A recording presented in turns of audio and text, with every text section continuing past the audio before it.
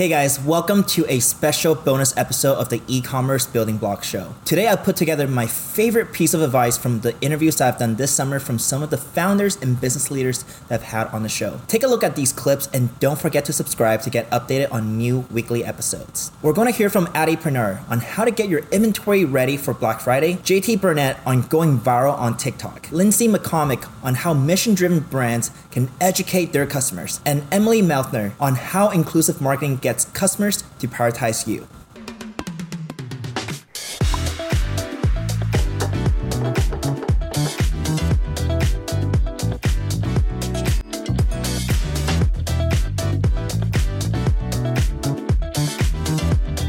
How to optimize inventory for Black Friday. The key things when I think about inventory and how that relates to operations, Jason, is what needs to be true for a brand to optimize the amount of working capital they have, right, to get the appropriate ROI, right? You take a single input and you try and get as much out of that input as you can, right? But there's always a constraint, which means the focus should always be on how do I make most of what I have, right? So the challenge is not the data anymore. The data is there, it can be reported on. The challenge is still how do I contextualize data and take the right action? How brands can go viral on TikTok. Well, I want to go a little bit more about going viral. I don't know the TikTok algorithm, how it works, but there's a lot of factors like likes, comments, watch time, rewatch time, shares, and all that stuff. And they all kind of have like different weights to the algorithm, right? And I think shares is one of the highest one. What are some of the things that brands can do to make their videos more shareable? I think one thing that people don't do enough of is encourage the audience to take action. I think a lot of people do hard calls to action that are like at the very end of the video and it's like link in bio or like swipe up to see more or follow for more. And I think that doesn't work as well as in the middle of a video being like, by the way guys, if you're ever interested in this, I would love to help you. Or by the way guys, we're looking for more people to do this with, so like please send this to all of your friends. Like a little bit more of like a subtle integrated call to action. That's like one little hack that I think people could do. But I think the ethos of the content needs to be shareable. So you gotta look at the content that you're sharing with your friends. Usually it's something that's either like funny or emotional or educational, and that needs to be infused into the content that you're creating or else people aren't gonna share it. Why customer education is so important for premium products. Education is so important because when you're a sustainable brand, a clean beauty brand, whatever you are, you have to pay a premium for that, right? Every single one of us in this space, like if it was cheaper, everyone would be doing it. So like obviously you're paying more to do that. So because you have a higher priced product, you are going to have to definitely educate your customer as to why you are where you are. High quality products come at an upcharge because if it didn't, then everything would be high quality and and there's nothing obviously wrong with being on a budget. There's nothing wrong with getting the $3 toothpaste. Like that is absolutely like, I've been there. We've all been at that point and there's nothing wrong with that. It's just our customer is the one who is like, you know what? I want to prioritize these certain things in my life. Sustainability, clean ingredients, supporting small businesses.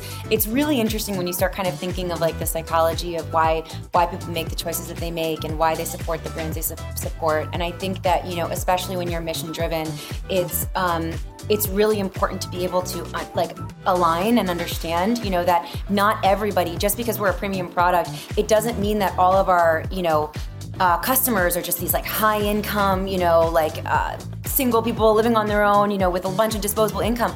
No, a lot of them are actually making the choice to, okay, so I'm gonna eat in more nights so I can afford high quality skincare products. I can afford high quality oral care products that are sustainable. And so it really is understanding kind of all different kind of facets of your customer and how they could end up supporting your brand.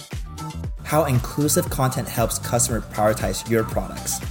The pet space is interesting to me because everyone loves their pets just like their kids, and they're so passionate about it. Sometimes I would say like they love them more than their kids because at least cats are pretty chill. Tell me a little bit more about like what is it like to sell a product to a group of people that are really cautious about what they buy for someone that they really care about. We're a bit of a premium product, so we're not luxury, but we do have a higher price point. So our bestseller is $119.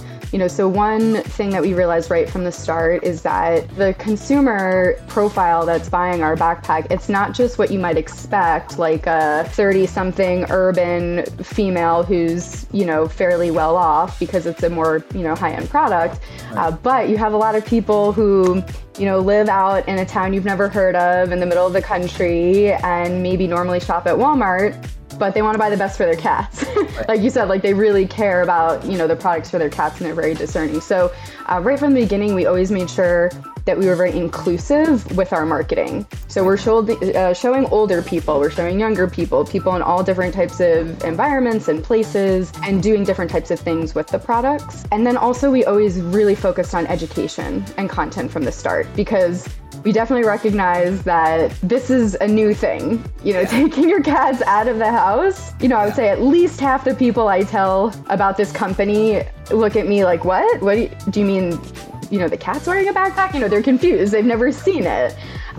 So, we recognize that. And we also recognize that it's not the same as just taking your dog out, right? Like it's a different approach. Cats are different animals. And so, we want to build that trust and we want to make sure people are successful with the products and using the products. We do a lot of educational content. We have a lot on our site. We have a lot in our flows, giving opportunities for people to see a diverse range of folk featured in our content and our programs. So they feel like, okay, I can relate to that. I think I can do that. I can see myself doing that. I kind of relate to that person. That's been a big part of it. Your product, even though it has a somewhat premium price tag, it's not always geared towards someone who is extremely wealthy or like can just spend money like it's nothing. It's at least like from my observation, and we actually talked about this with another guest, Lindsay McCormick from Bite Toothpaste. She sells toothpaste bits. They are, I think, 3-4 times more expensive than a toothpaste tube. And we're like, yes, it's a higher price tag, but it's not necessarily people who can afford it more. It's just people who prioritize that within their budget. Right.